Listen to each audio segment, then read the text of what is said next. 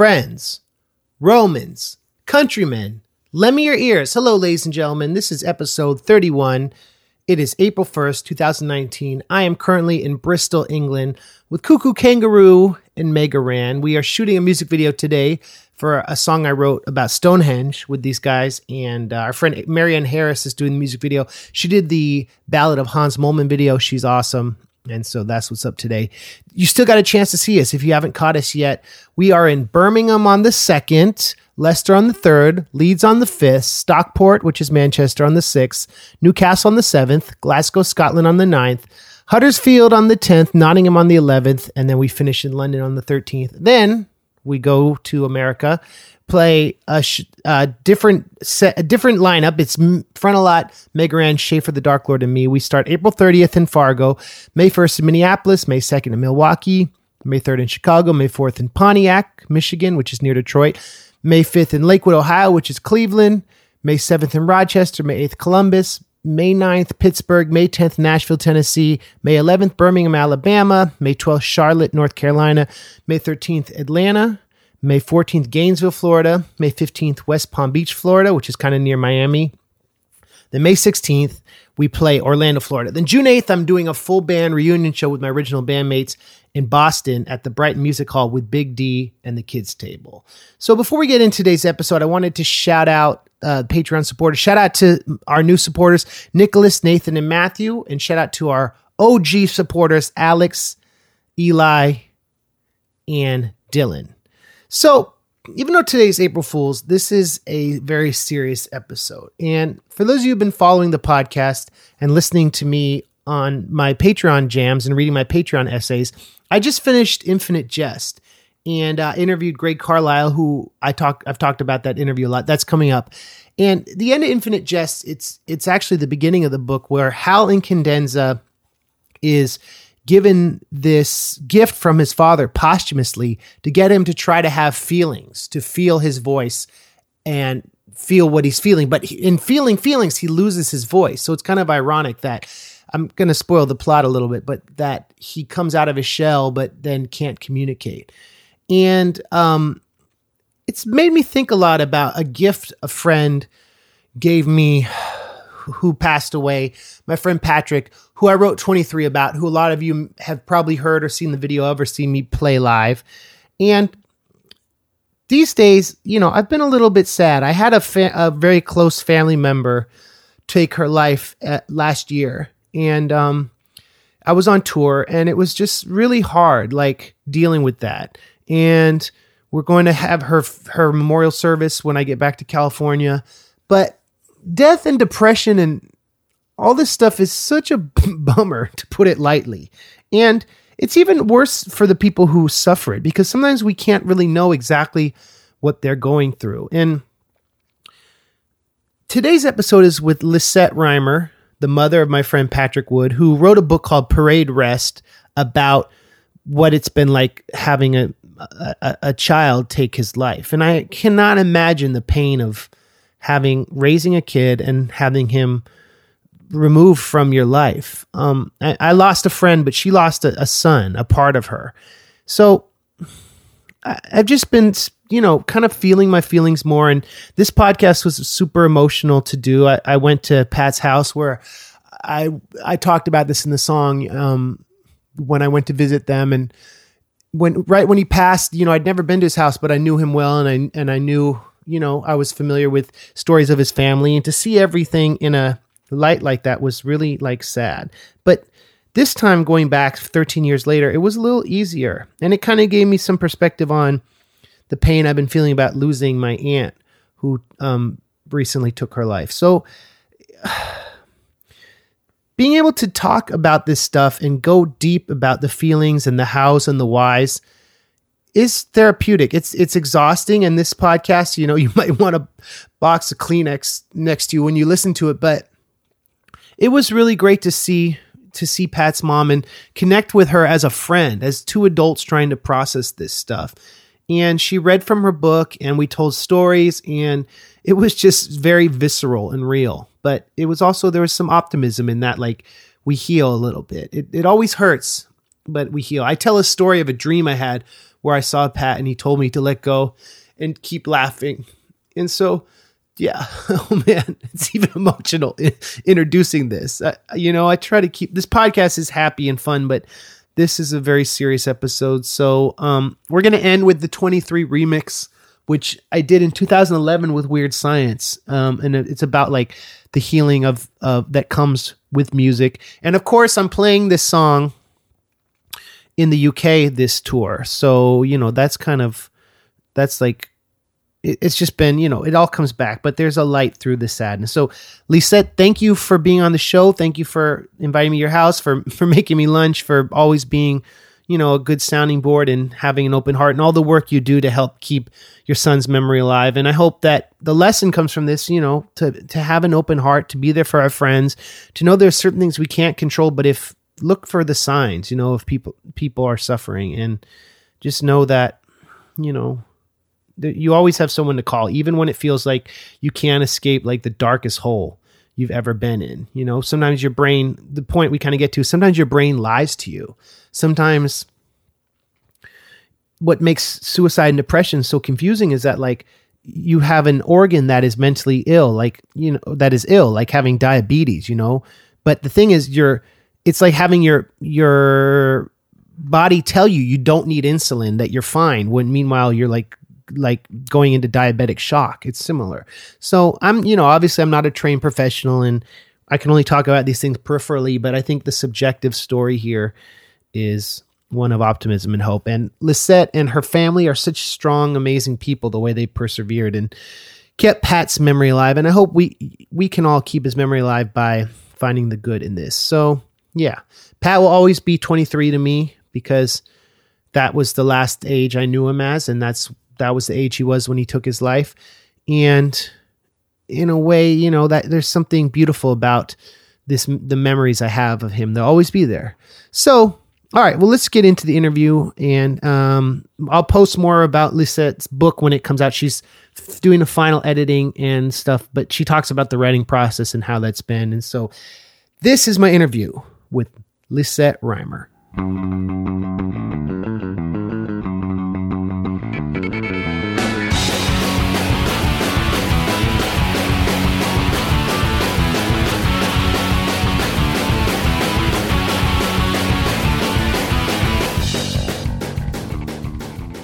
Ladies and gentlemen, this is a special episode of the MC Lars podcast.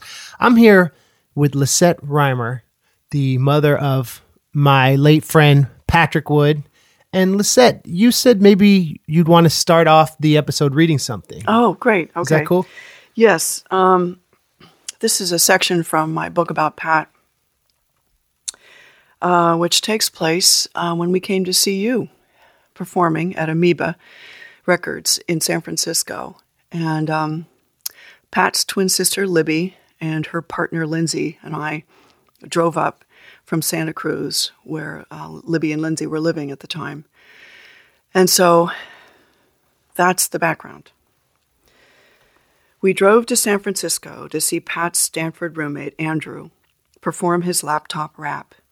We drove past the golden vastness of coastal Route 1, the treeless hills, the sparkling water on beaches and boulders, windsurfers mingled sails with sky, fields of yellow mustard mounded into hills to the east. We wormed through commuter traffic in Daly City and then took the fastest streets to save time, Portola to Market to 17th Street in the Castro, with rainbow flags flying, and then into the Haight. Rattles drowned out conversations in Lindsay's ancient Volvo. Its transmission clunked from first to second gear. A downshift and smaller clunk nursed it up San Francisco hills.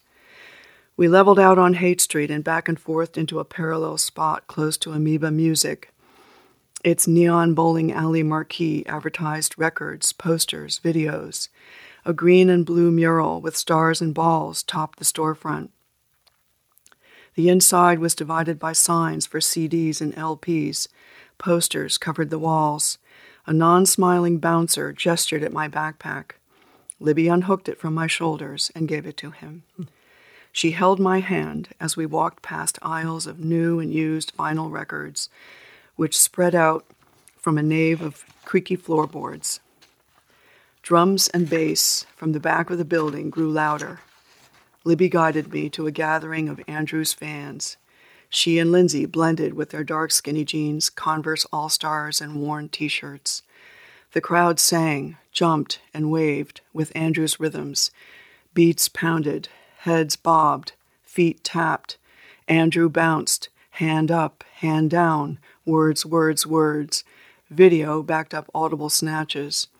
The Raven in nerd rap, Moby Dick with children in fish costumes on the screen behind Andrew. The music quieted. This next song is dedicated to my friend Pat Wood. Pat suffered from depression and took his own life, and I really miss him. I want everybody to understand depression better, for Pat. Photos of Pat in 4th, 6th, and 8th grade came up on the screen, followed by pictures at Stanford with Andrew. Then a sharp tone beat. Down the hall, there's a kid that I know. He's kind of quirky, so I say hello. He's so sarcastic, but he's always right, working on those problem sets late into the night. Mad magazines sit piled by his bed, a million brilliant thoughts going all through his head. We bike to class in the autumn rain. He tells me that he's fine, but I know he's in pain. Pat, I miss you, dude. It's so hard to say goodbye. In Europe last winter, you were tired of the lie. Monoxide in the bathroom, but the door was locked. We were always there for you. You could have called and talked. I felt guilty and alone and so sick when I discovered you did it in Berlin. You had just talked to your mother. I guess it was too much. Depression, disillusion, maybe suicide's an answer, but it wasn't the solution. And I wish that you hadn't done it, could have won it, and moved on from it. The hipster crowd was silent. Some swayed slowly. I stood behind them, out of place, with my gray hair and preppy khakis. Andrew, known as MC Lars, introduced me as Pat's mom, and the crowd turned toward me as if to meet what was left of Pat's life. When the volume died down, Andrew signed posters of his album, This Gigantic Robot Kills, with Pat's song, 23. Keep Pat Wood's memory alive, he scrawled over cartoon figures of a robot with a chainsaw. Be happy and be yourself. Listen to your friends with an open heart. Your friend, MC Lars. Friends from Stanford told Pat stories to Libby. Your brother was so quiet, one of them remembered. And then he would come out with something hilarious. He would wait for a pause in the conversation, and then he would say something out of the blue like, so, speaking of penises, and then the jokes would pile on from there. Andrew's backup singer said he was so smart, but you would never know it by talking to him. He was just one of us. Pat's friends were an unlikely support group of hipsters and rappers, 1/3 my age. They were the children teaching the mother about the son. Wow, that's a really beautiful piece. Remember you emailed that to me because you wanted to use the lyrics for the for your book, and of course, I was honored. It's really touching to hear you read those lines. I mean, especially the part in the verse about when he called you. You know, yeah. It's the last time I was here at your house was right after it happened, and I remember it's coming back now so many years later. It's not as sad because we're here to celebrate your son, and I'm going to England for the 10-year anniversary of that album. Yeah. And it's been a real keeping in touch with you over the years it's been really helpful for me, and I hope it's been helpful for you. Yeah, oh, definitely, because Pat killed himself in Berlin, so I was reliant on a lot of his friends so that I could find out what he was like closer to the time that he did it. The last time I saw him was the Christmas of 2005, which was about a month before he killed himself. And so I was like a detective looking for information. And so I emailed everybody. I was desperate, really, for information about what was going on with him. I mean, I knew he was sad, but I really had no clue how depression worked, how somebody so brilliant could give all that up and not want to be around anymore. And so I think that's why I wrote the book, because I just couldn't let it go. I just couldn't get it. So at first I sort of attacked it through family history. Where did this come from? Well, my mother died of alcoholism, and I thought, well, it was just an accident. She didn't really want to die. Every time she had been drinking before when I was younger, she would always come back, and she would be great, and she was a great parent. And then periodically she would just kind of disappear and really be in a coma with alcohol. I never really got that up and down mood that was going on with her. I really just never got it. And so when she died, I had already had Colin, and I was thinking about life. I really wasn't able at that point to concentrate too much on death. When Pat died, okay, I got to figure this out. This is just unbelievable that when he died, I knew hit the background. I knew this child came from a fairly normal upbringing. There was absolutely no reason in my mind, no logical reason that someone with his ability, with the love I thought I gave him, a pretty strong family, established enough to give him a Stanford education. I just didn't get it. It just smacked me in the face with a 2x4. That's what it did. And it's like, what I've learned recently is you can never really know how depression feels, right? And it's like, for me, it's been a process of knowing that sometimes you do all you can. And if someone, I just wish he had called me or something, like in those final hours. And that vulnerability is what made him so special and brilliant and unique. And that he'd gone off his meds, right? And that was a decision he made that wasn't anyone's fault. It was just a horrible circumstance. Mm-hmm. Yeah. And he, I guess I always loved his stories about Germany because he was home there. Yeah. I remember his emails about there and how much fun he had in finding love and his career opportunities. And he'd done his master's, right? Or he was in the process? Well, he had been admitted to the computer science master's program. So he was in something called coterm, where you're sort of working on your master's and you're finishing your undergrad degree at the same time. And but he basically put that on hold so that he could stay in Berlin longer. And I encouraged him to do it because I thought maybe it's the pressure from school. Maybe he just, I didn't want him to think that I was, pushing for him to achieve and constantly do well and get degrees and things like that. I just wanted him to be free. I wanted him to be happy. And he had a good friend over there. And honestly, he loved the club scene. I mean, right. He was very, very popular there. So when I would make these periodic trips to Berlin, I would meet his friends, beautiful young men who wanted to be with him. So yes, there was a boy who rejected Pat, but at the same time, Pat was doing a lot of the rejecting. And so nothing added up to why he did this. It had to be something besides. Yes, he was exploring his sexuality.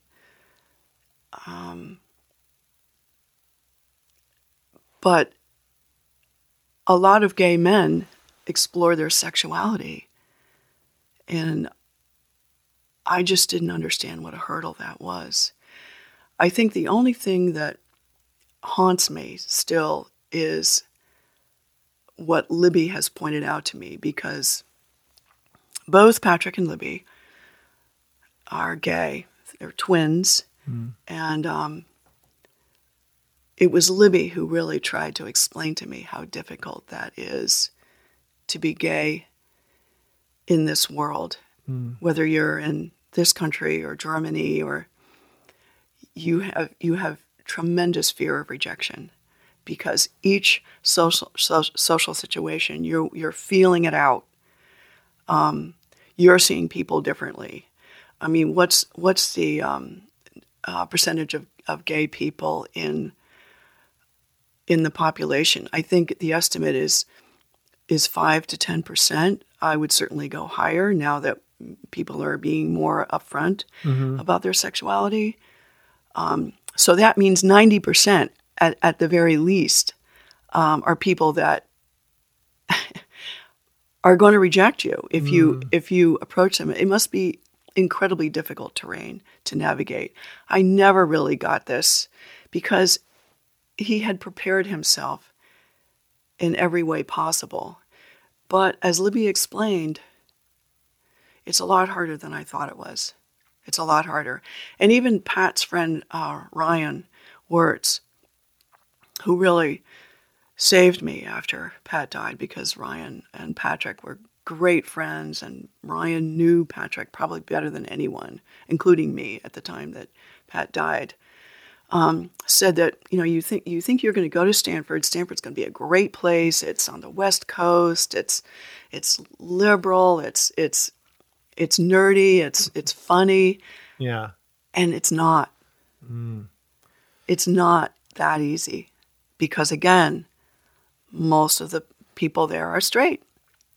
That's interesting. And it's there's always this metaphor I remember people talking about. Everyone was like a duck there. We're floating on the water, but underneath we're paddling like crazy to keep up, because everyone in your class is like 1600 SAT, got into all these other great schools, and it's your light, I found, for me, was my release was music, but my light it didn't feel like it shined as brightly, compared to high school. And I remember with Pat, like, it slowly, I didn't find out he was gay until probably sophomore year, or because I never knew about it. I remember there was this event called Full Moon on the Quad, where the freshmen would go kiss the seniors and on the full moon.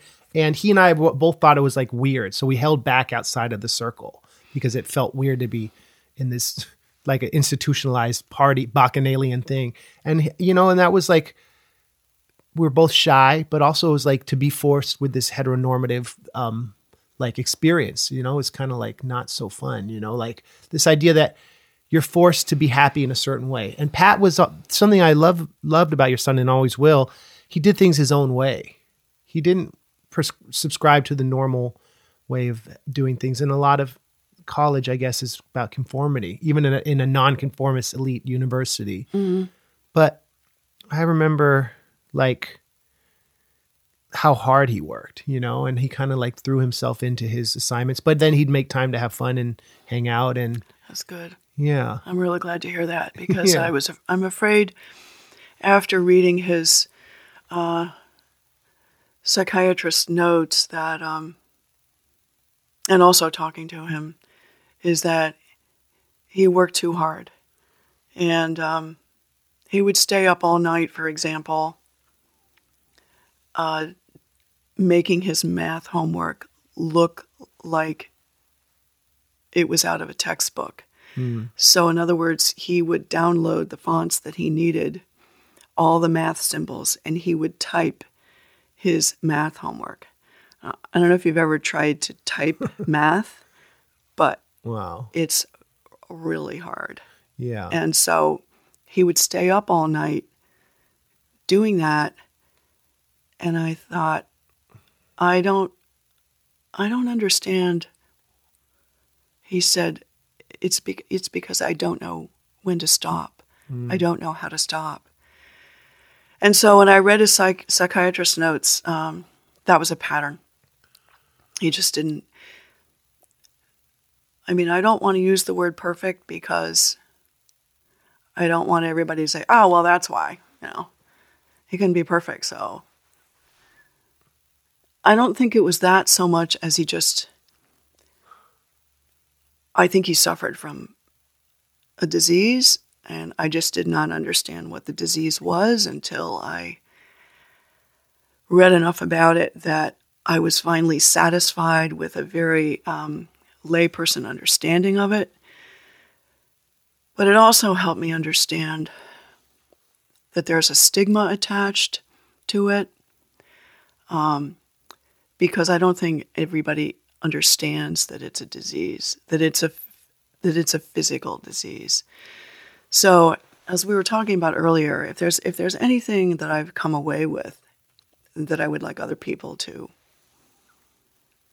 know, it's that I have learned that depression is a disease of the brain. And I've learned that the brain is an organ, just like any other part of your body. And it is subject to flaws. And it took me a long time to discover that, because most of the literature on depression is about how people think. And what I came to believe is that the very organ which is doing the thinking is defective. And it tells people to either jump off the Golden Gate Bridge or to eliminate all the other options, or to concentrate on this one tunnel vision of pain. And it shuts down all the other processes. And when I say it, I mean it in the real sense of the word. And I finally came across a book that explained it in layman's terms as best as possible. And that was a book called Against Depression by Peter Kramer, because he described all of the research that shows what depression really looks like. Because nothing else made sense. You are in position to be the most amazing person I've ever known. And you gave it up. Because what is it that makes you focus on that being the only option?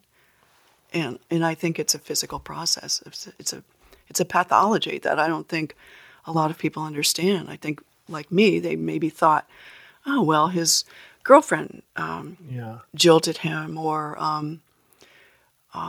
he felt pressure in the army, and he couldn't say anything about it, or something like that. It's like, no, this is like a tumor in your brain that's killing you, and you don't have any OxyContin for it.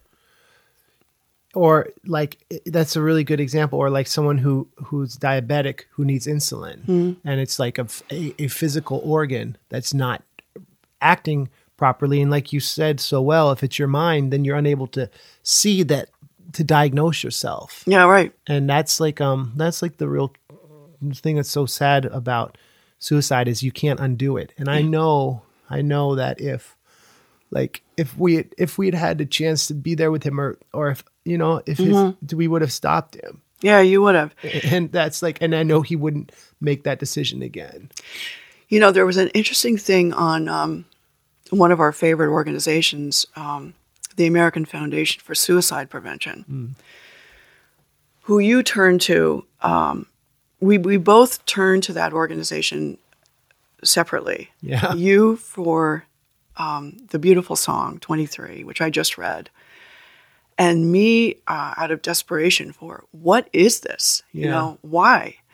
And I went back to that site again in preparation for today, just to see what the latest is. I mean, to me, there's got to be something that's going to come along and be a cure. And I know that's wishful, but I mean, the rates of suicide are just increasing. It's a scourge. It's a scourge everywhere. I mean, it's responsible for 9/11. It's responsible for, the school shooting and Sandy Hook. I mean, Virginia Tech. I mean, that young man killed 32 people and then killed himself. And I remember watching the news after that Virginia Tech shooting. I think that was in, 2008, something like that. Yeah. Not long after Pat died in 2006. Watching that and thinking, all right, people, let's see you try to come up with an answer. Let's see. And it's like everybody's floundering. They're all struggling to understand what this is. So anyway, I went back to the American Foundation for Suicide Prevention. And one of the lead doctors was saying, the urge to kill yourself is temporary. It will pass if you can just find a way to distract yourself. In Pat's case, his psychiatrist very wisely said, here's a plan for safety for you. Call for help. If you just can hang on while your mind is closing itself down and going farther and farther in. And the doctor on the American Foundation for Suicide Prevention said, you're fighting your mind.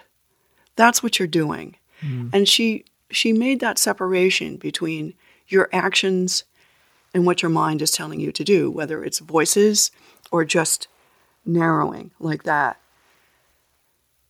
And I thought, this is good to understand intellectually, but you only have one mind. Right. What's the other mind that you're going to use to fight it with? There isn't any. You got one. Yeah, and that's, I guess, the being able to reach the right professionals and the mind, having faith that it's a weird thing to be able to have faith that, oh, I'm seeing the world wrong. These people are right. Right. When Pat was such a brilliant, capable, amazing person that he had this idea, well, maybe I'm smarter than them, or maybe I see things more clearly than them. I mean, it seems also that being 23 is freaking hard too. Even when you're not depressed or dealing with, finding your soulmate and stuff like that, living in another country, starting a new career, and having gotten accepted into an amazing master's program, 23. So it's something I still am sad about, but I remember I went to the reunion in 2015 and my wife was my then fiance or girlfriend was there and I talked about him. I spoke in front of the class, people who had done interesting things. Then we drove back up. I was living in Marin County and I remember she was asleep and I remember crying, going over the Golden Gate Bridge, wishing that he had been there. And it was seeing all of our old friends and remembering him. I was like, God, I remember our trips to get food at night and sitting on, I talked about El Camino when he told me his secret and passing all these places and being like, God, I really wish he'd been there.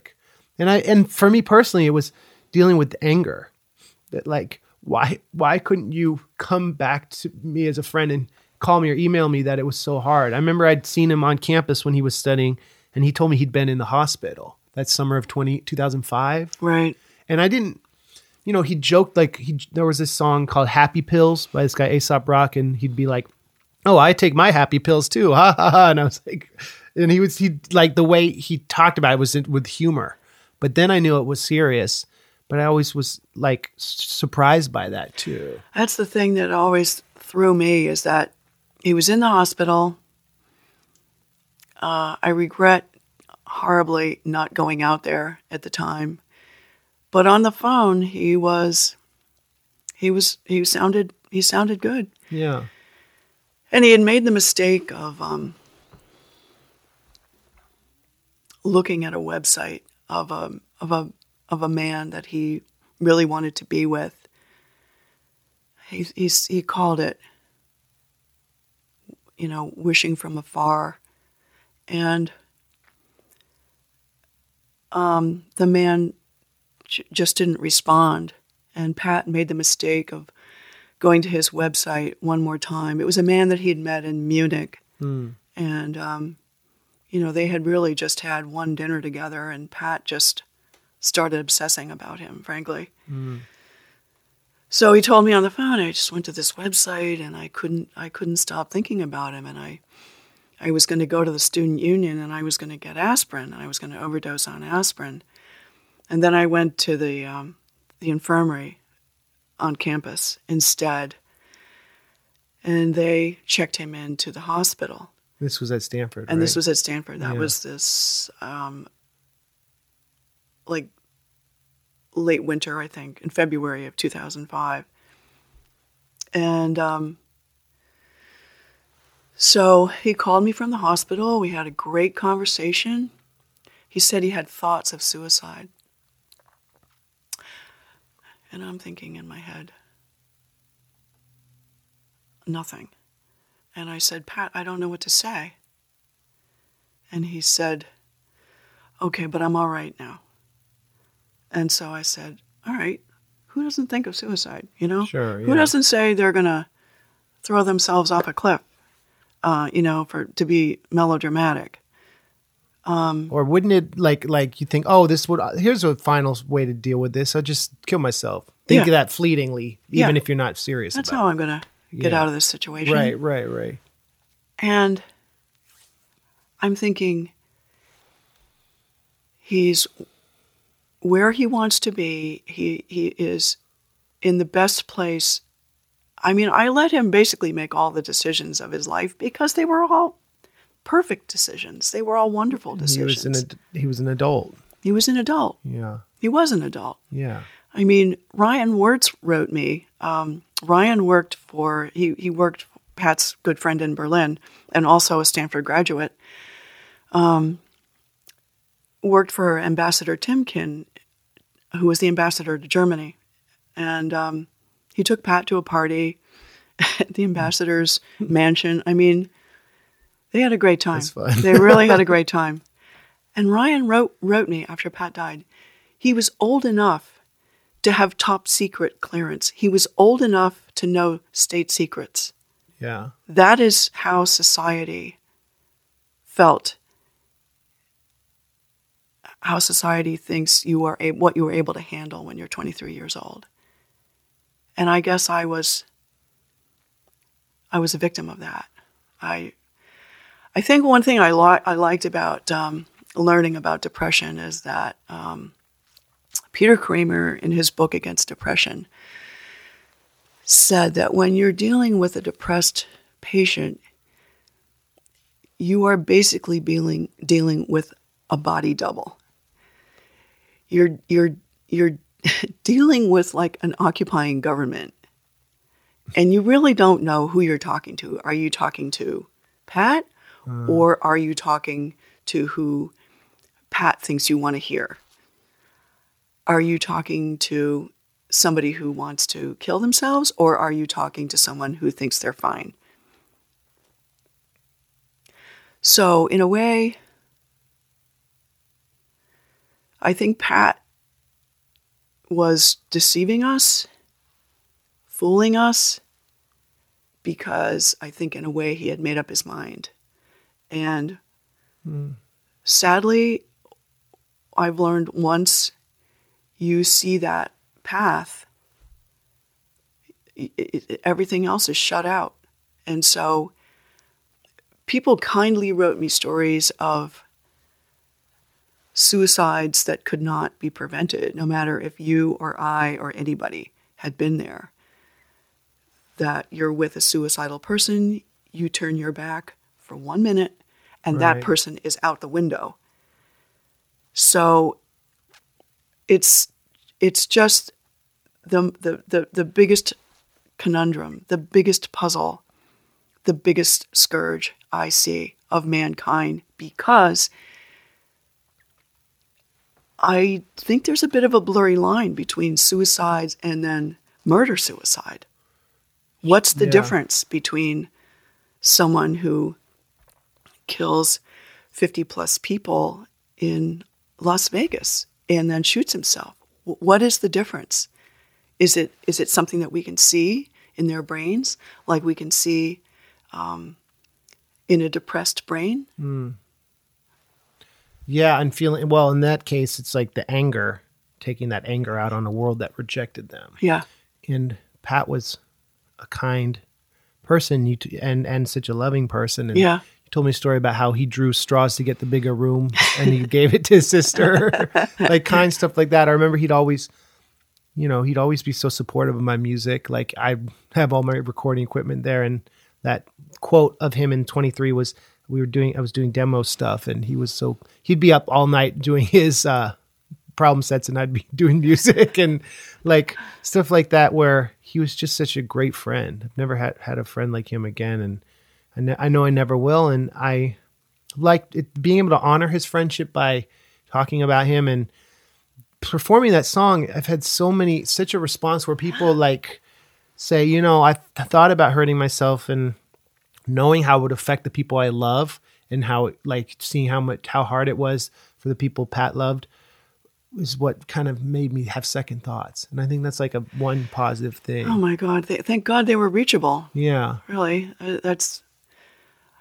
I even had kids come up to me in school. I was teaching in middle school when Pat died, and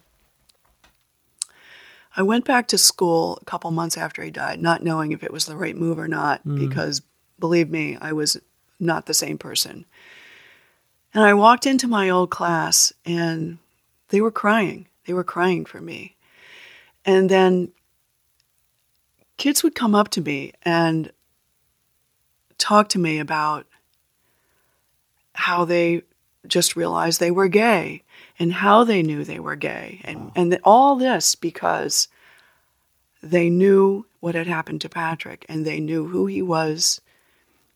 I mean, it surprised me how much they knew about him. And so, yeah, I started a safe space program at my school.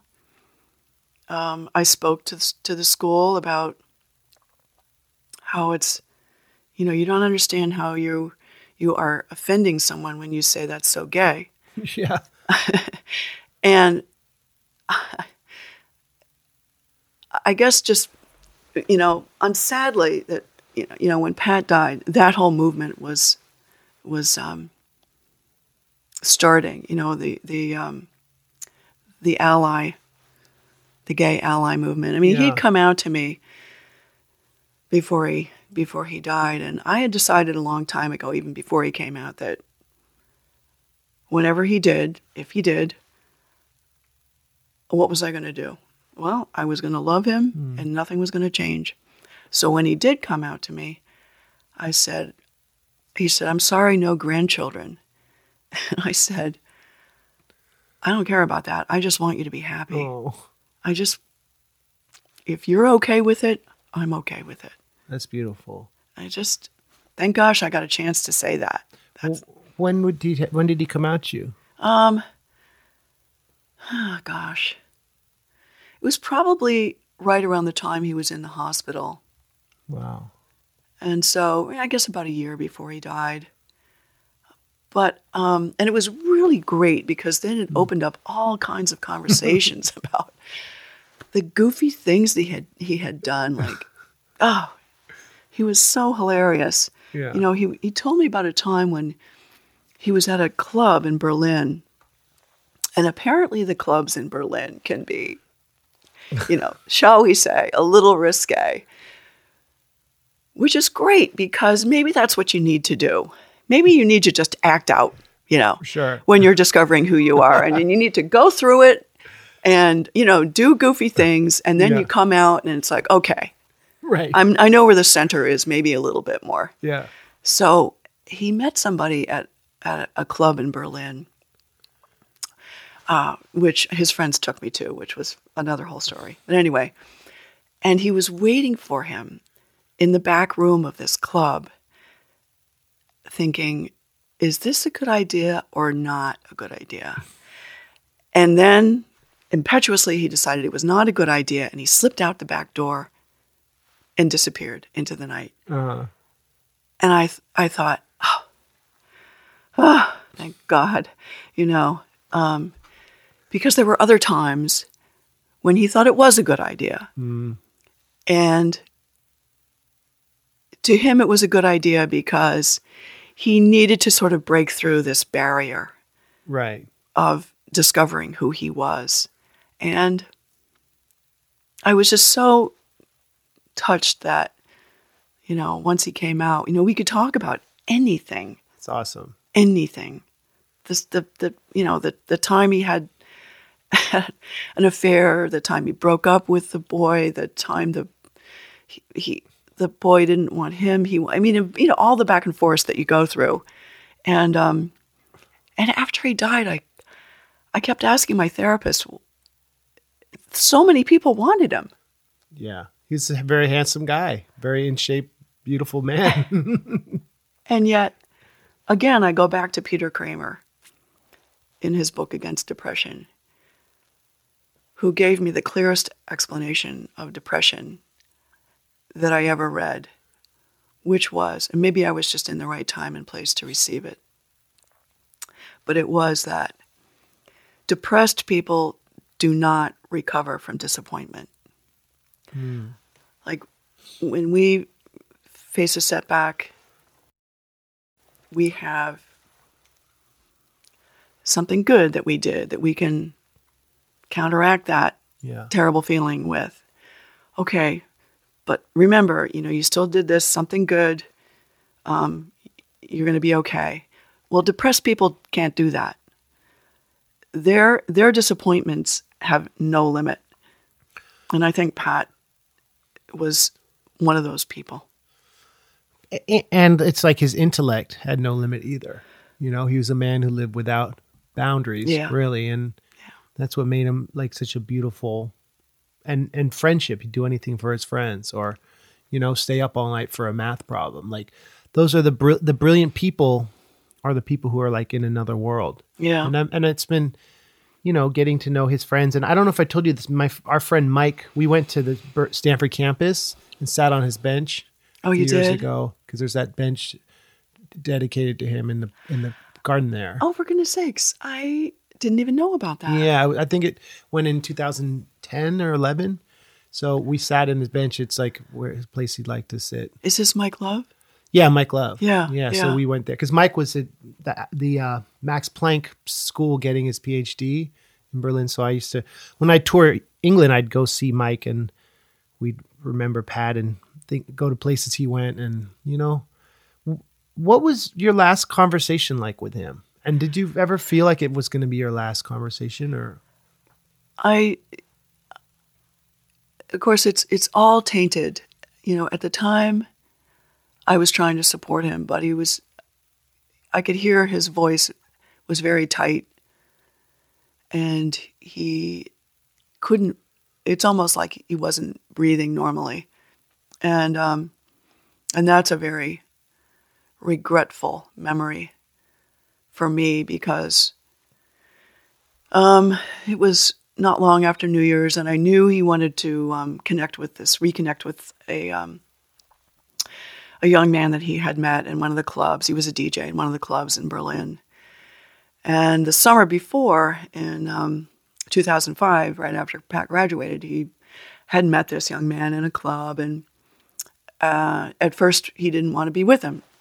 Pat and I had many conversations about, I don't know, what do you think? Should I go with him? Should I not go with him? And I said, well, okay, let's look at the pros and we went all back and forth. And by the way, it's kind of touching my heart to know that both people who have dated men could relate on that. That's kind I of didn't cool. see any difference, Yeah, really. that's It's awesome. like you're looking for the same things, you know? Right. It's, to me, Yeah. it didn't really matter. Yeah. I just, That's very beautiful. yeah, it was, I don't know. I just always felt that way about Patrick and Libby. I was worried that, of course, it was a harder road. And I wrote him that in an email. It's a tougher road. But then I began to learn this is not a choice. You, as Libby once said to me, Mom, why would I choose this? You know what I mean? It's just so hard. Right. But anyway, the last conversation was, I'm not proud of it all, but I asked him how things went on New Year's Eve, if he had been able to reconnect. And boy, his voice just went way tighter, way strained. And I don't remember exactly what I said, but I said something like, you can do it, Pat. You can do it. We'd had conversations, and I don't remember if what I said was in that exact conversation, but I just said I was so sorry, and I just hoped for him. I can't remember. I mean, God, I wish I had said so many other better things like, do you need help? That's what I should have said. And then I should have gotten on a plane and I should have gone over there. But he didn't.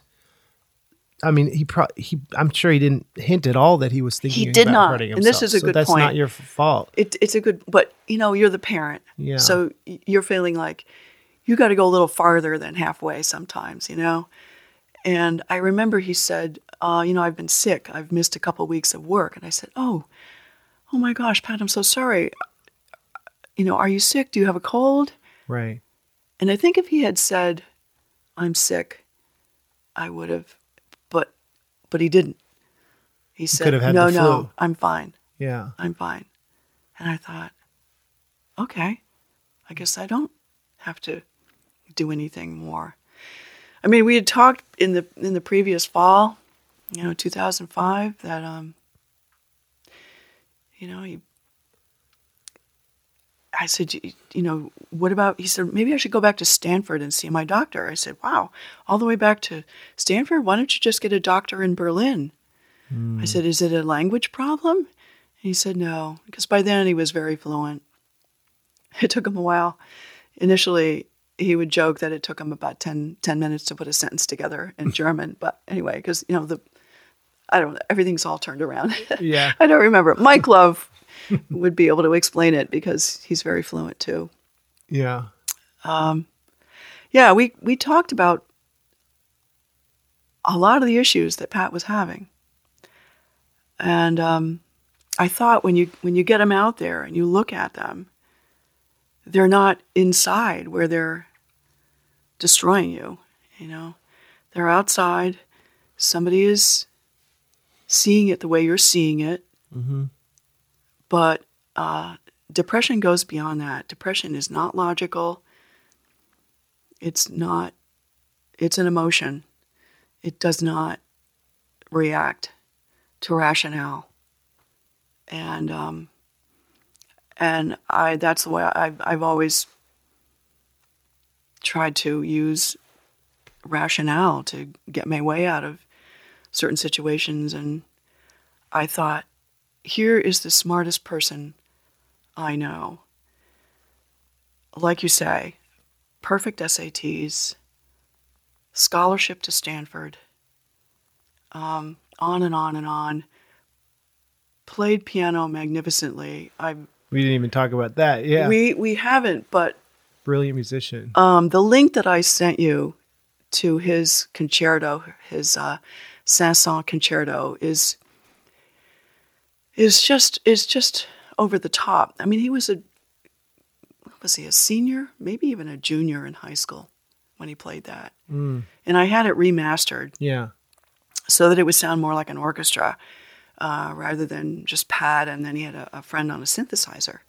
Anyway, if you get a chance, I highly recommend it. But how could anybody who is so accomplished not understand that you have a better chance if you're alive? than you do when you're dead. Right. But I guess he didn't want any more chances. And that's what you and I sitting here like trying to put these pieces together. We Yeah. can speculate on that. And that's the whole tragedy of this. And it's been, the healing has been, I think one thing we can get from this is it hurts, but it doesn't hurt like it did the day I found out, it hurts though in a different way. Yeah. Like having an ankle that always kind of is numb when you twist your ankle. Yeah. Lisette, what was it like the day you got that call, and like, how did you get through like that week when you found out? Well, it's torture. I just think it's not news that you can take in at all. And so my first reaction was, he can't be. Right. He's got to be breathing. And I'm going to go over there and I'm going to keep him breathing. And so we did. We went to Berlin right away. And met his really good friends, Ryan Wirtz and Steve Price, the people at the Stanford Center in Berlin, which I highly recommend visiting. Another Pat Shrine. They very kindly got rushed approval from German authorities to put a bench and an apple tree on the property of the Stanford Center in Berlin for Pat. And now, because Ryan Wirtz has also passed away just this last December at 38 years old, there will be another apple tree out there too. So it's very appropriate. As Karen Kramer, the director of the Stanford Center, wrote me, the two apple trees will be able to cross-pollinate and make more apples, which is really what Pat and Ryan had. They had that cross-pollination. And so the night that Pat killed himself, Steve called him up to ask him for dinner. That day, Ryan was texting him.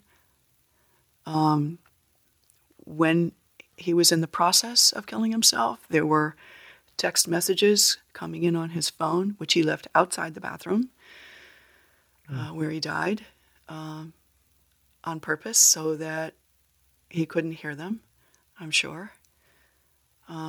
He was reading The Sorrows of Young Werther, and he had the book face down on the coffee table in his apartment, open to the page where Werther steps behind the curtain. And why doesn't one go there, Goethe says? It's because we don't know what's behind it. And so it's the moment when Werther decides to kill himself. And I think Pat saw so many similarities between himself and Werther in that book that he, I'm assuming, felt that probably Werther was the only one who understood him at that point in his life, that he could not handle disappointment. And yet, when I started reading about how Goethe wrote that book, he wrote it in basically 6 weeks in, I think, 1774. I mean, it was a huge sensation in Germany. He was basically a rock star of his day. And yet, when people started killing themselves over reading that book, dressing like Werther, and there was a story of somebody who was found in a river in Germany with that book in their pocket. It was banned in Leipzig. And Pat told me all this. Wow. He knew all this. He knew that it was a dangerous book. He knew that it was hugely popular, that it had a very sad effect on people. But at the time, that was the only thing that was feeding him, I think. And yet, when I looked into why Goethe wrote it, he pleaded with people not to turn his poetry into reality. Wow. He did not want people to take that story, which he wrote mainly in reaction to a friend of his committing suicide and another love triangle, that another rejection that he had faced, but certainly not for people to take that to heart and do it themselves. So in a way, yeah, Pat knew it was dangerous to, I don't know, there's some danger there, but like that's another confluence of unfortunate things. Yeah. But things that no one could have predicted or had any influence on. Right. When you got to Berlin, like in a different time zone and having to deal with all the logistics, like I'm sure it took a while to really feel the loss, right? But like, when do you think you first started to accept that this had happened? I guess it just comes and goes. It's not steady. It's off and on. It's just like somebody smacked you in the face with a 2x4. It's just like that moment you have after you've just gone through some really big violent action, and you feel dented.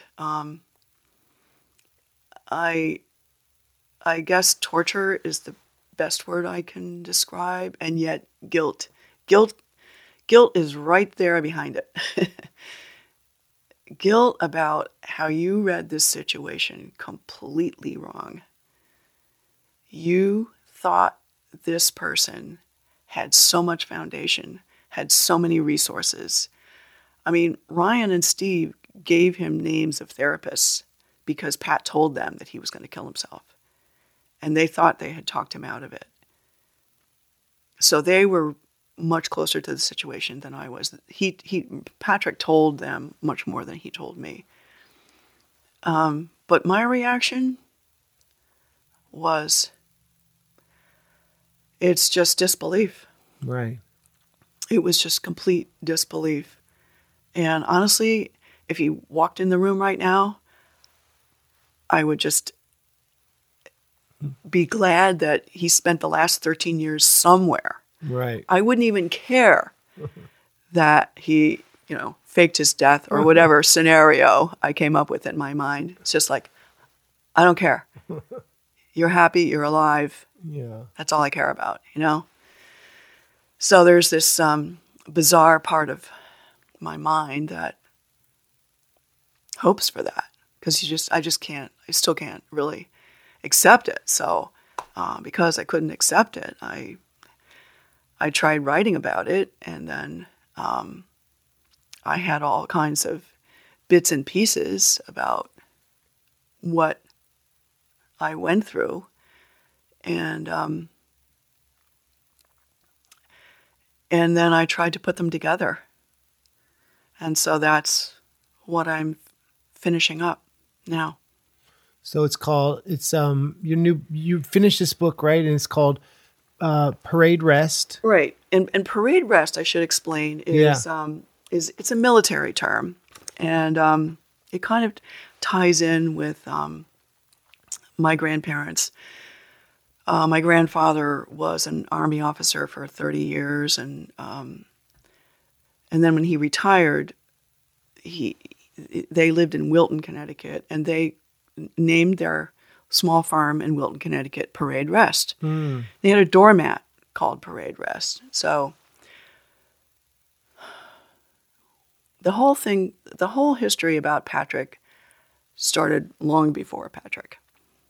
It started with my mother's suicide, and then went back to her parents, and on and on and on.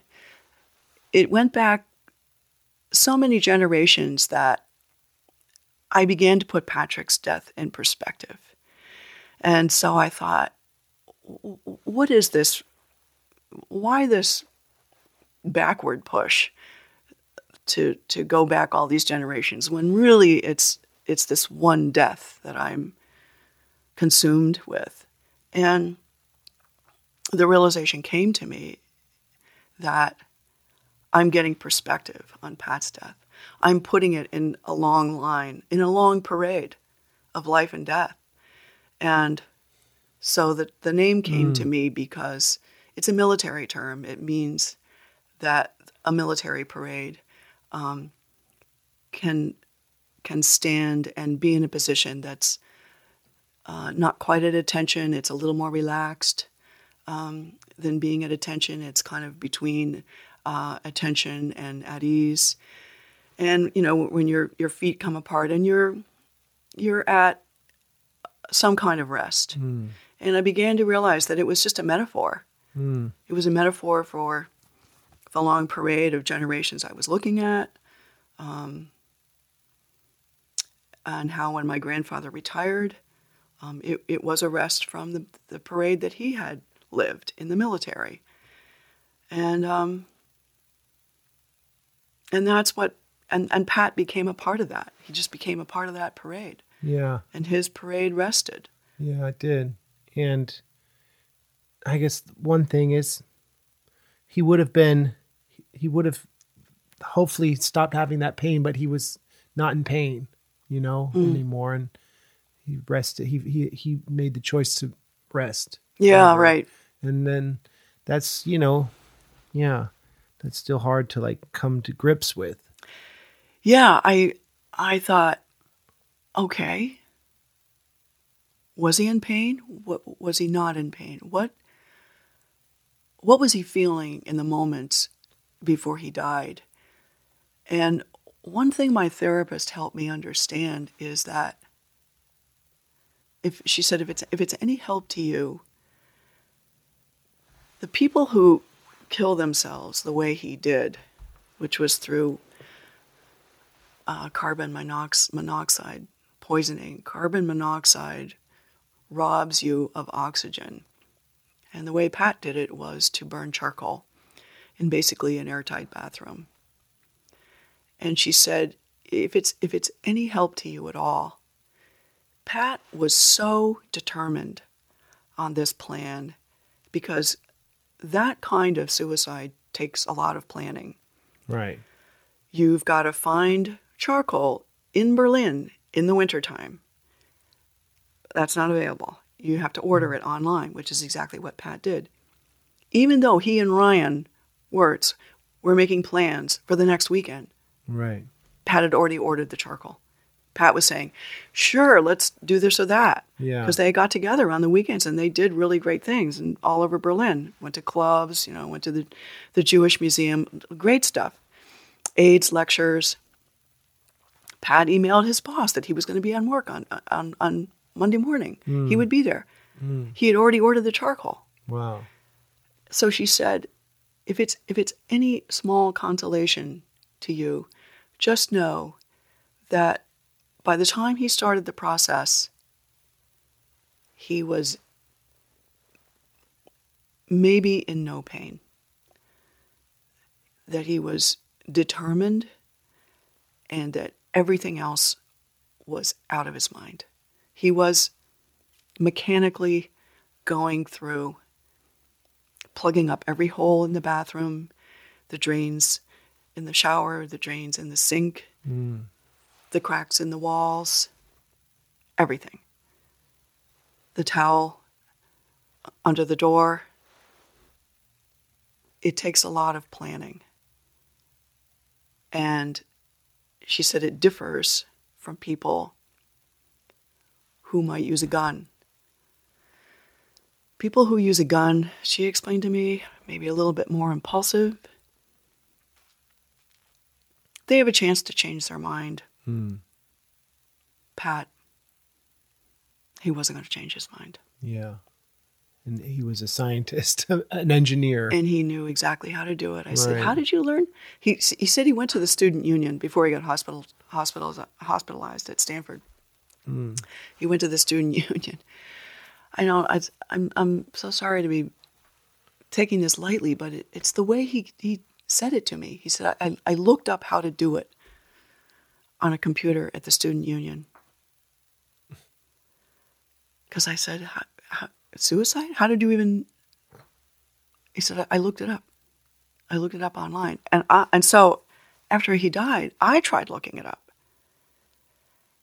And all I got was sites on to not do it. Mm-hmm. And I could not get past them. I mean, you got to be on the computer a long time or know it a lot better than I do to really get the actual plans to do this. Yeah, right. So he was determined, Andrew. That's all I can say. I mean, I've talked to other young men who have tried it, and one thing they tried to make me feel better about is that when they were going through the process, they were not thinking about their mother. And I don't know why that made me feel better, but because I thought, wow, you didn't know you had a total, I mean, I just can't believe that people who loved him did not enter in, but they don't. They just don't. Because that's what people who have tried it and failed say.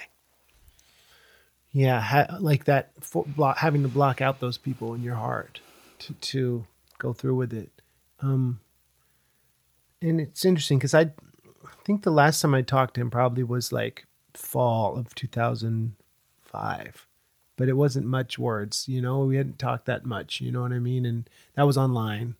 And it's like we talked less and less, and it's like you go back and say, oh, I should have found, what if I'd found the right words, or what could I have said? And I don't think that helps. And I think a lot of like the healing is accepting. And that sucks. That's hard. Of course I blame myself every day. And then I flip-flop and I look at it, I try to look at it from what I saw at that time. And this is, again, what therapy is all about, to try to get you to see what you were feeling in the context of the conversations that you were having, not from in the hindsight of here's what the consequence was. You tend to judge. I try not to judge myself too harshly because of what I remember from the context. But in the case of suicide, that's all wiped out. You judge yourself by the consequence, plain and simple. That's it. That's the only gauge you can use. Yeah. So that's what we're all doing. Yeah. Because it's, right, the consequence is such a binary thing. He's not here. And... yeah.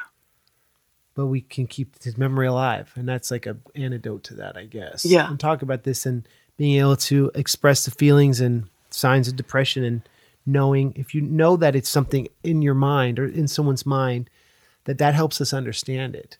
That having medical professionals or, but that, I guess that only can do so much too. You can't force someone to go see a doctor or have them fly home. You can't. Pat was a grown-up, and he was going to make his own decisions anyway. Yeah. And I guess that's maybe some of the heartbreak of being a parent, right? Like having to let him fly. Yeah. And that's a way of showing you. Yeah, not knowing, really, at what point do you intervene? And I really fudged that point completely. But if he'd asked you for help, like, Mom, I need help. Please come to Berlin. I need you. You would have been there in a second. Yeah. He wasn't asking for that. Was he? Yeah. He was very astute at reading cues, and I'm not sure whether he read something. My little cheerleading from the side. You can do it, Pat. You can do it. Mm-hmm. I'm not sure if he was reading. Okay, she's going to let me handle this. And, I should have known it was just too big for him. but I wasn't getting it. I wasn't getting how he could be so disappointed that this young man who he met in a club in Berlin, a DJ, would reject him. I just could not understand how that got him to wanting to die.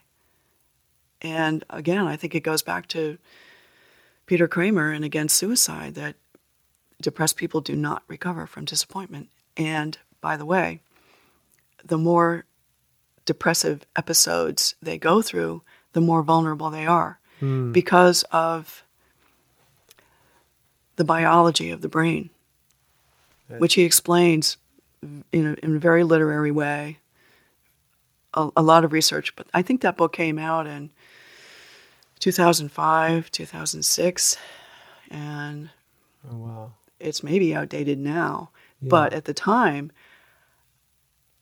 I needed to see depression, and he showed it to me.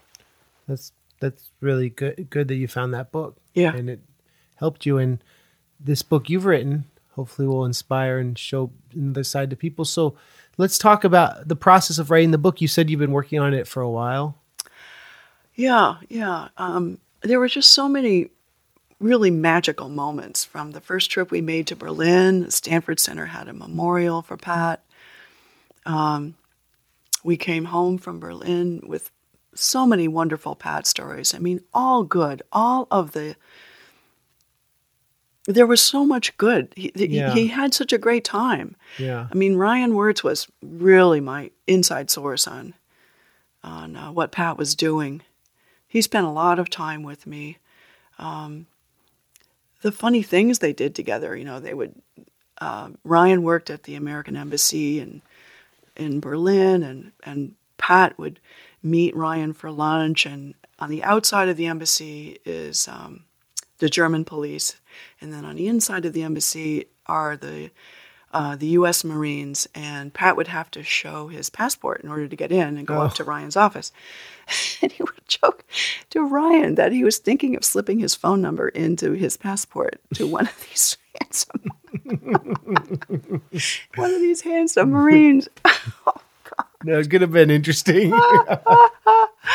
He was just hilarious like that. Yeah. And then he and Ryan would go to lunch at the Reichstag, because they said the Reichstag had great cheap food. And I guess in those days you could just, march right up to the top to the restaurant, which I went to see.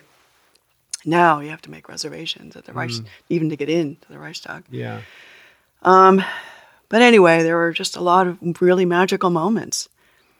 And it's like, it's the community that gets you through. Yeah. And I just had to record that. Like, so the book is the story of the communities you've connected with that have helped you heal. Yeah. And the stories of his friends and everything. Yeah. And how was was it therapeutic and helpful for you as a mom writing? It's a lifesaver. Yeah. The community was huge. Yeah. The writing is tortuous. It's like you were asking, how did you feel when you first heard the news? Yeah, it's just like having your heart ripped out. And this is, brings that back in a second, in a flash. It'll all just come back. Why, But in trying to find out why, I think I learned a little bit about why, and that was helpful. When people say depression is a disease, I see it visually now. I see a little bit of brain breakdown in my mind. I don't just see a completely irrational act anymore. Right. And so I guess I wanted people to come away with something, I mean, it's one thing to just talk about who this person was, but honestly, I felt like I didn't know him anymore. Yeah. I thought, I can't write about him. I don't even know who he was anymore. And yet there was a path that I took that I thought maybe we can all react a little better than I did from now on. Maybe we can actually lead someone by the hand to the doctor or the hospital, or when Pat died, and then there was the Virginia Tech massacre. It was a young man named Cho, who I think shot the 32 people and then himself. And I think President Hennessy, the president of Stanford, then wrote this kind of an open letter in the Stanford Daily about what can we do? What can we do? Well, I decided I would give it a stab. I would try to tell them. And my point being that you have to go to them. Somebody who is that low is shutting themselves off. I mean, erasing themselves. In Pat's case, digitally, in every way. Right. You have to go to them. And in my case, that meant I should have gone to Berlin sooner. He might have killed himself afterward, but I would have felt a lot better about myself afterward.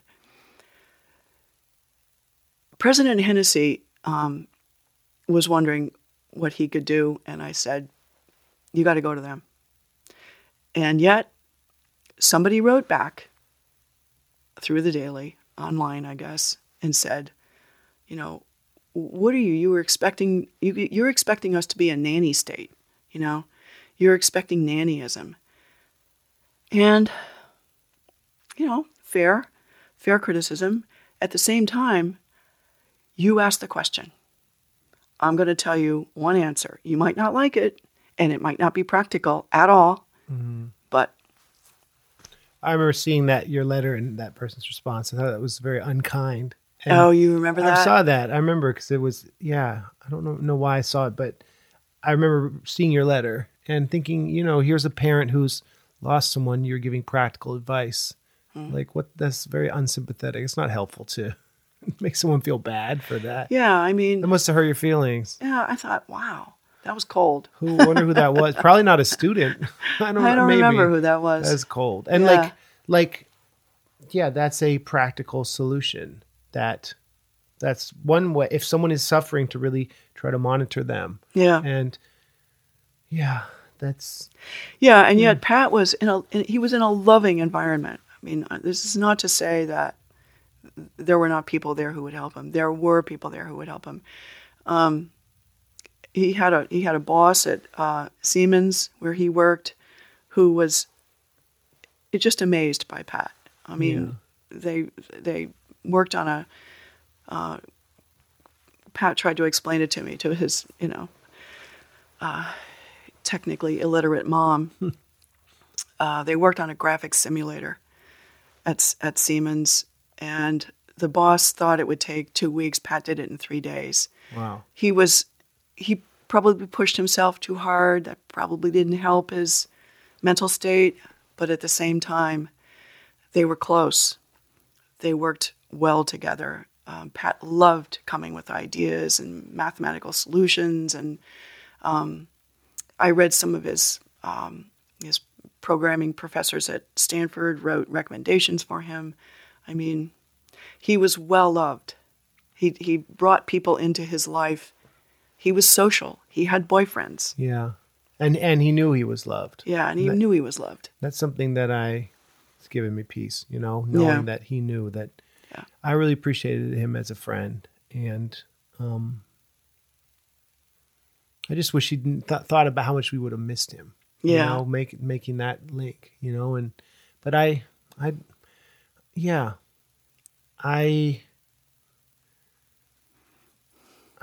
know it's like honoring him with the song was nice. And this podcast is a way to talk about how we've tried to heal from the pain, but you always feel like there's something more you can do and you don't quite know what it is. Yeah. Except to be appreciative every day and love the people we love. And I don't know. Yeah.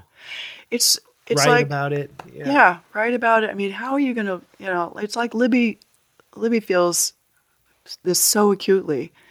They're 2 minutes apart in age, and they were close. And so her thought is, what do I do? do I do something for Pat? Do I do something for me? What do I do? And what she's ended up doing is getting a master's in psychology and working on getting her license and working in an emergency center that handles acute psychosis. So people who are very, very ill, mentally ill, come into this emergency crisis intake, and Libby is the first person they see. Wow. So that's how she's doing it. And it's, I mean, my gosh, when I just think of how I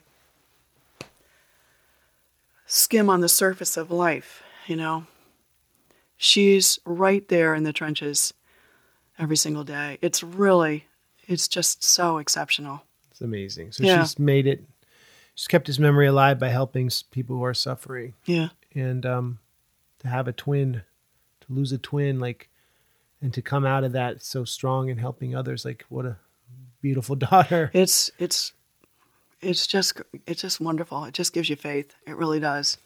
Yeah, so, and beautiful. The aftermath has been all about that. And now you have a granddaughter, right? Yeah. From Pat's older brother.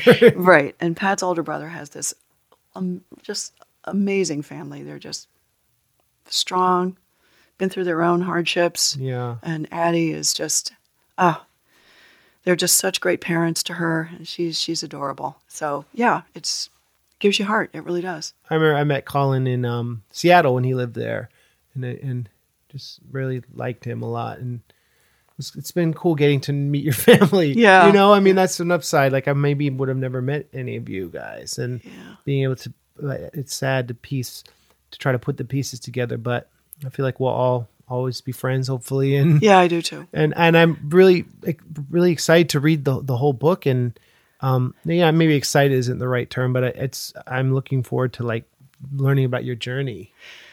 Well, yeah. Thank you, Andrew. It took me to some very strange places, but all good.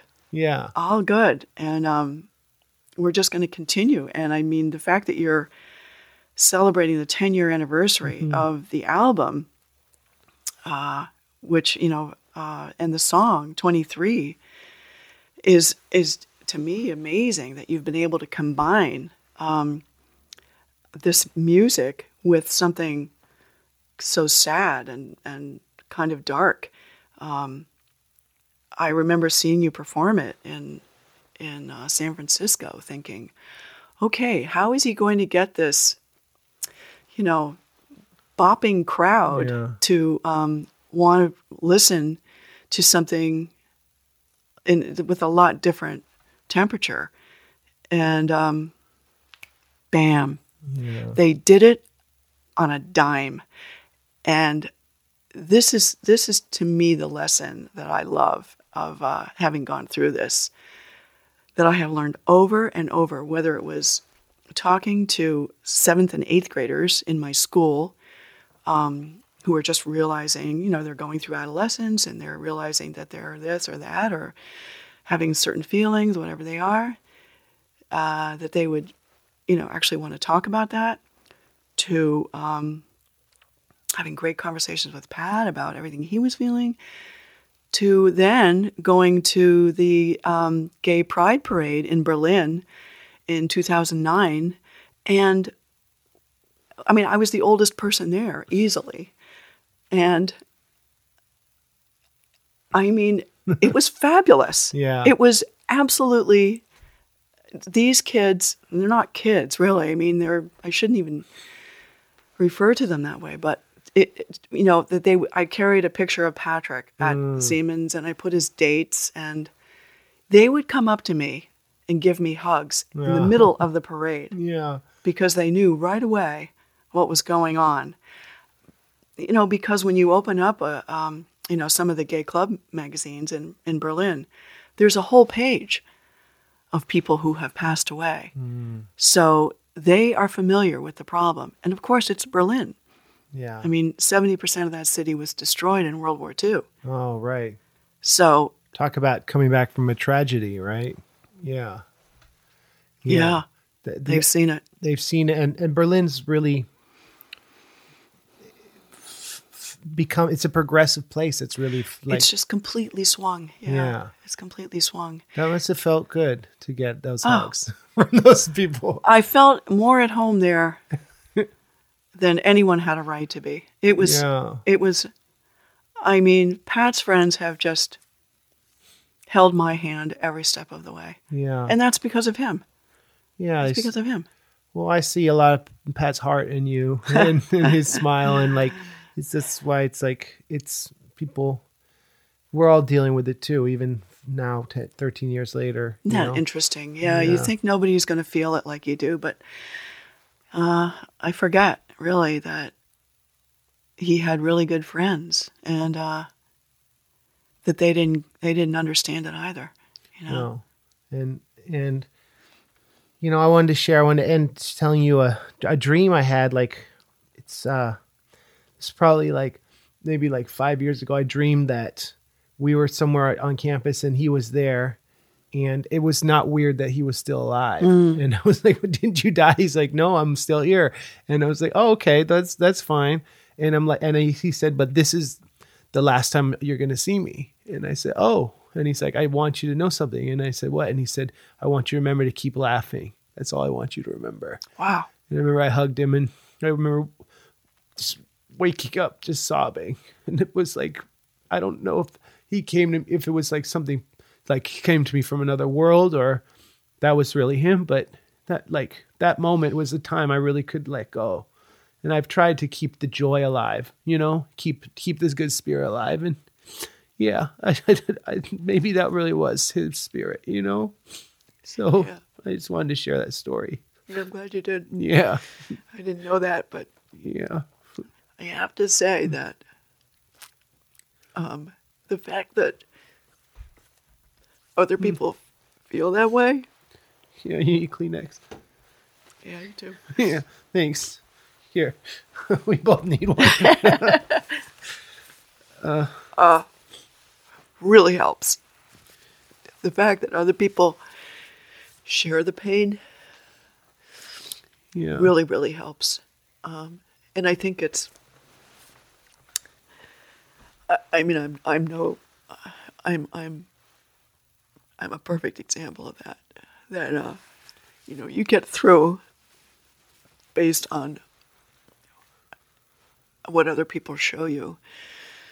And I remember reading about that a little bit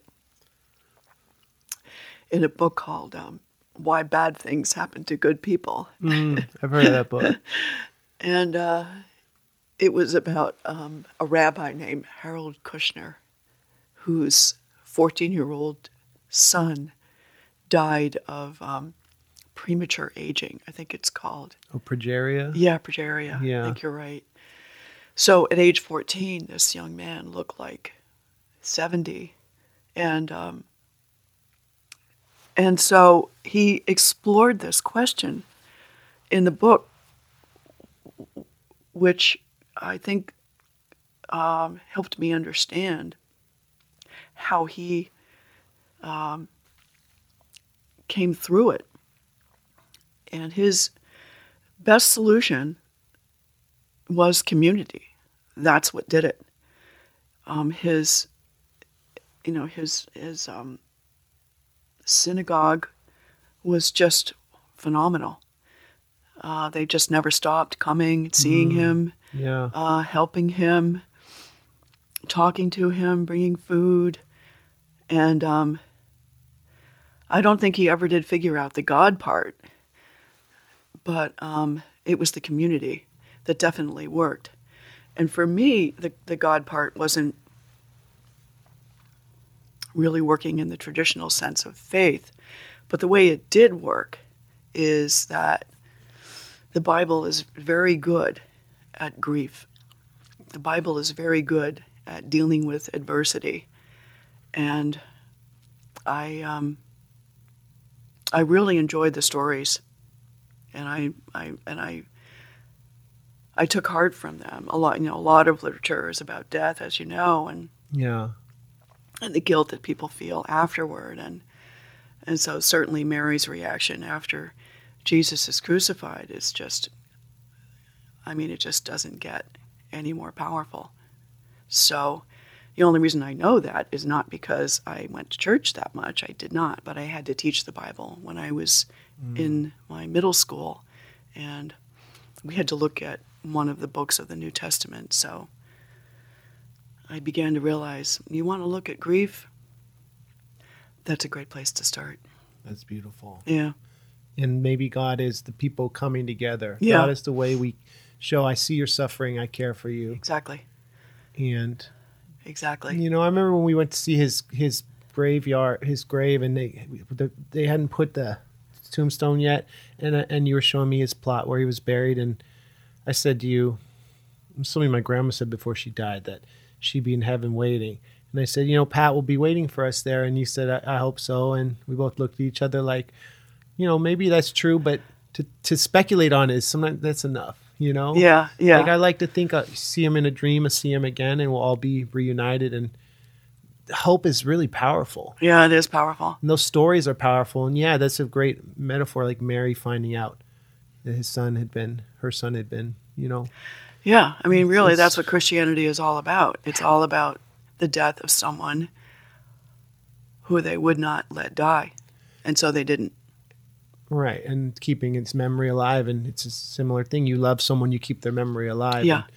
And also the Bible is about, how you get back on your feet after this thing happens. Mm-hmm. And I think we've all been trying to do that. And when your book comes out, rest assured, I will definitely be letting everyone know. Okay, thank you. Thank you, Andrew. Yeah, and I'm really proud of you for staying strong and being a good grandma and being a good friend to Pat's friends and having time and making me lunch. And this has been sad, but I really will remember this day forever. Oh, it's very kind of you to come this far out of your way. And you're going on tour on Friday. My gosh. Andrew, you must be out of your mind with things to do. And we're looking forward to seeing you in Boston. That's just wonderful news. VIP tickets. All right. That's great news. Yeah, so we're doing a show in Boston. And so maybe some of you can meet Pat's mom. That's okay. awesome. All right. I'll be there. Do you have there's a blog, right, where you post stuff? Well, there used to be. Yeah. Yeah, Mike Love set it up for me, actually. And, Shout out to Mike Love. Yeah, it's very big. Mike was,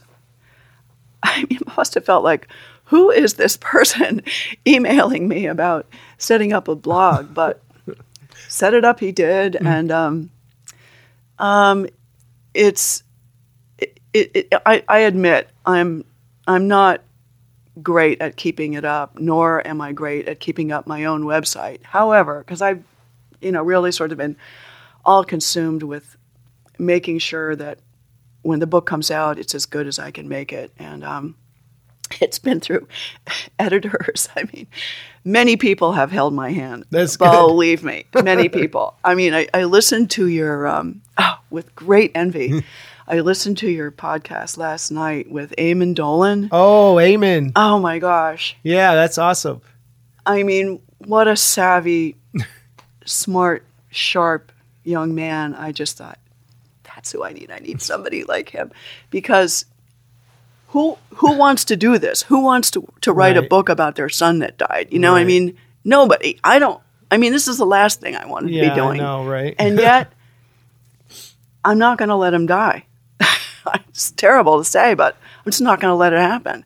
So in order to keep him alive, I have to make it way better than is my natural instinct. And that means getting every ounce of help from everybody in it, from everybody I know, from every person I can beg. I don't care who it is. It has to be good by other people's standards, not just mine. So it's been collaborative in a way. It has been a huge collaborative, yeah. But I'm sure it's hard too, to edit it. You want to put all of his life in there. So we were talking upstairs when we were looking at his room, I told you how songwriting is a lot of subtraction. Yeah. And so it must be painful. Even removing a sentence is you have to think hard about it, right? Or is it you do. Yeah.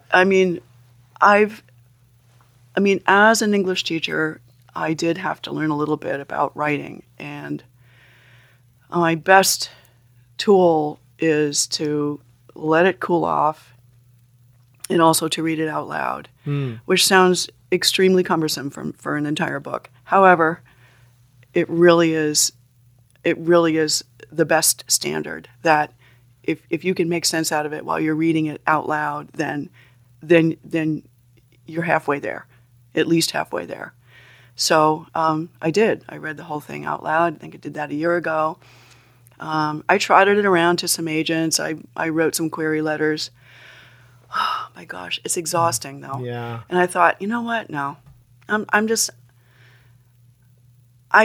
gotten too far. So I bought InDesign. I laid it out. Learned what I needed to learn to get it to look halfway decent. I thought, darn it, this is me. Because I read somewhere that even if you get accepted by an agent, it's 2 years. It's 2 years before the book is actually published, I thought. Yeah. And then who has control of it? Right. Then who's running the show? Right. You know? Right. I mean, I want choice over the advice that I accept or not. That's You know great. what I mean? And so you're you do it DIY publishing? I'm going it alone. That's great. If anybody wants to jump in, or I get nervous and I, need some help, I'll certainly dial some people up. But well, so if anyone in the publishing world or editors are listening, what's the best way to get in touch with you? Well, that's a great question. Maybe they can email me and I'll link them with you. Well, that's a possibility. Yeah. But I do have a website that Libby made for me, and it's pretty simple. It's just lisetterimer.com, and you can email me through that website. And there's information about the book on that website. It's lisetterimer.com. Okay, cool. And they'll see that from the title of the episode. Your name will be the title. Okay. That's cool. Do you think you'd ever do like an audiobook for Audible? Because I know people love Audible. I thought about it. Yeah. And it's a great idea. Yeah. And I am very tempted, but there's some German in there that I really have to brush up on. Maybe I'll get Mike. Yeah. And you could probably... Mike is good. There's a site called Fiverr where you can hire people to like read things in different languages. Interesting. So I can tell you about that. Like you could send in the text and they send you the file and you could drop that in. Oh, okay. I didn't know about that. Because I heard now with Audible you can kind of submit yourself. Oh, you can. You don't need a publisher. But I think Audible's, people need to hear the story. So yeah, that's cool. And that's a good gauge for me. Is it reading well? Does it read well? And that's another reason why the Bible is so good. The King James Version. It was written to be read out loud in church because of course most people couldn't read. There you go. And so it's a great way to set a standard for your writing. Yeah. And people nowadays, it's like the podcast medium and audiobooks. It's a way we're talking about community. People feel less alone. Exactly. When you hear that human voice. But yeah, you have a great community, Andrew. Oh, thanks. I have I'm learned lucky. so much. I'm not kidding you. When my father and his wife went to hear you when you were playing something at Stanford, they thought it was great and all, and they loved you and they loved Pat. But when Pat died, I stopped listening, reading, unless it had something to do with suicide. Or Pat had told me that it was great music or something like that. I was shutting everything out. But this, you coming out here to Northeast Connecticut, which, there's really not much else out here, I realized I had to sort of MC Lars binge or something. I'm not sure what you call it, but I started listening to your podcasts, and I thought, oh well, who are these people? They're so like many episodes, half my age or something. And all of a sudden, I just could not believe how professional they were, how incredibly capable they were. Yeah. I think I started with Sean Donnelly. Okay. That young man taught me so much. I'm not kidding you. The difference between input and output, how I was at a stage of my life where after Pat died, no more input. Yeah. That's it. Yeah. Done. Nothing. I don't care about any of that stuff. No fiction books, none of that. Yeah. Still that way. It's the output now.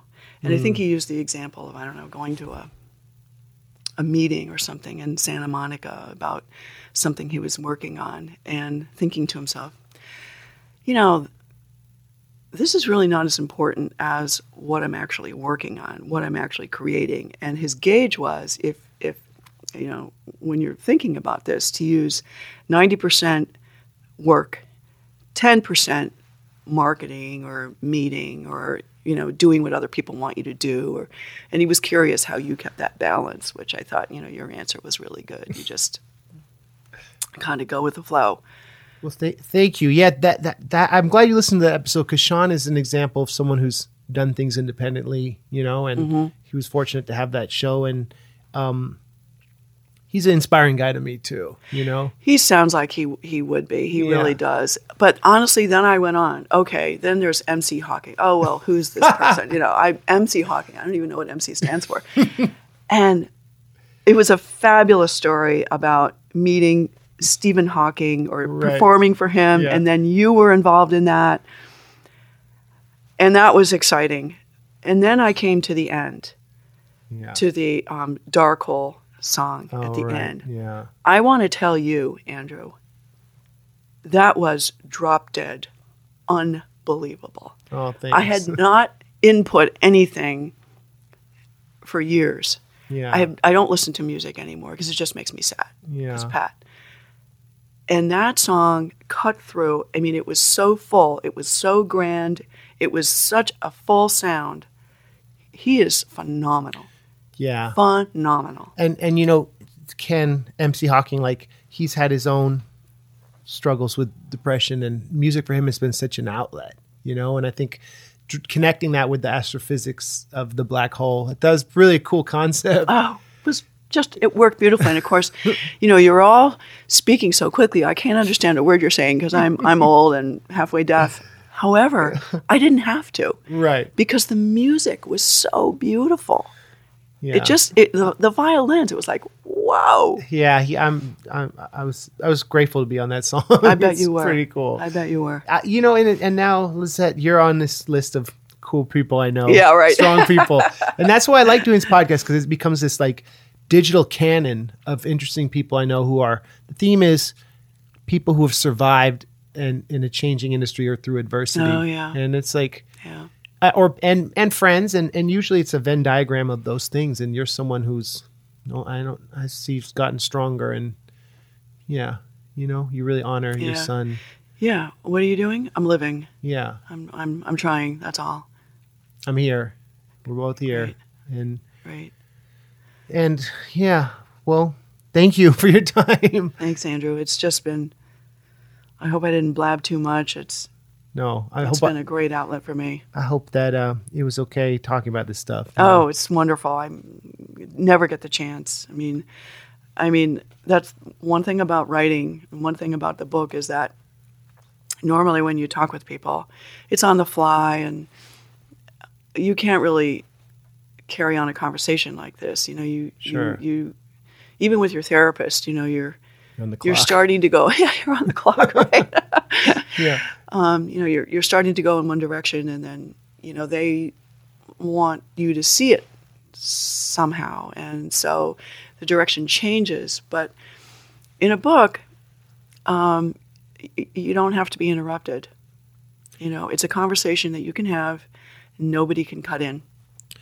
And that's a little bit what Eamon was talking about reading it. It's exactly. an uninterrupted experience. Exactly. That you're not, that ebooks have, you know, carved out a little niche for themselves. Yeah. However, the printed book has not gone away. And maybe that's one of the reasons, is that it's just you and the book. It's not all of these little things that you can click on and distract yourself and fool yourself into thinking that you're getting the full value. Right. You're not. Right. And that's why I like this medium, because it allows me to talk to people and be uninterrupted, and we're not looking at our phones, or, we're not distracted. And I thought maybe it'd be cool if we could end with, I don't know if did you ever hear the 23 remix? I'm not sure if I've heard the remix. I'll send you the MP3 of it, but it's about, I met a girl in London who lost her boyfriend, and she talks about how 23 had helped her, and and then I have a friend who does a guest verse about, it's about healing. And so I'll send it to you, but I thought it might tie in with this. It sounds perfect. Our themes. Yeah, it sounds perfect. Thank you. Thank you. This has been wonderful. We love you a lot. Huge love. Thank you. Okay, bye. Bye. Check. We've all lost somebody before, had somebody selfishly take themselves off of this planet. Just want to say I love you, Corey, man. I miss you. I know these kids, and they love to get high, probably to try to escape the same things that I have battled with, and now stained onto our psyche. At one point or another, we're all convinced that we might be just a tad bit broken, and only hear the bad even when good things are spoken. We find solace in fine patterns and bottles, and a lot of us become the demons that we can't abolish. So we apply the polish, put up a front that says we're okay, but in reality we're demolished.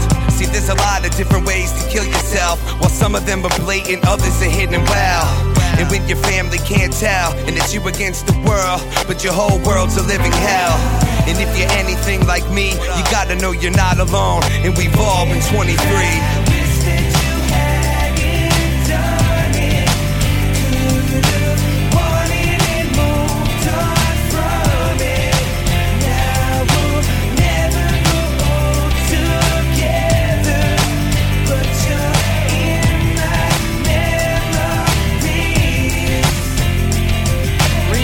I wrote this song 4 years ago.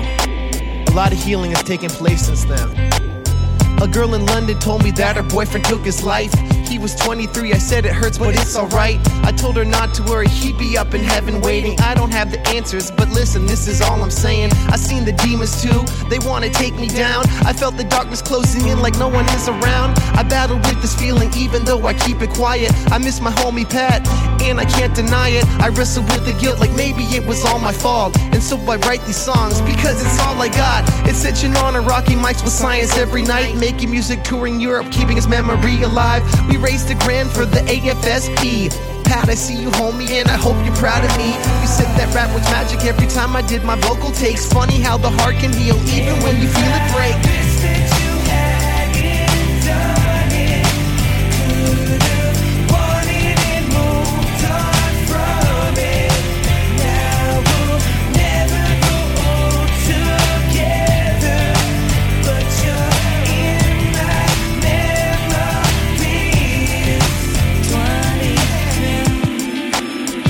Gentlemen, I want you to be a good friend of mine.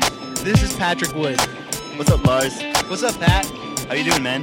Good. What do you think of me having my recording equipment take up 3/4 of our small room in the Kimball dorm? It's no problem, man. I love you. I love you too, Pat. Thanks, Lars. Pat Wood, hey, that's you.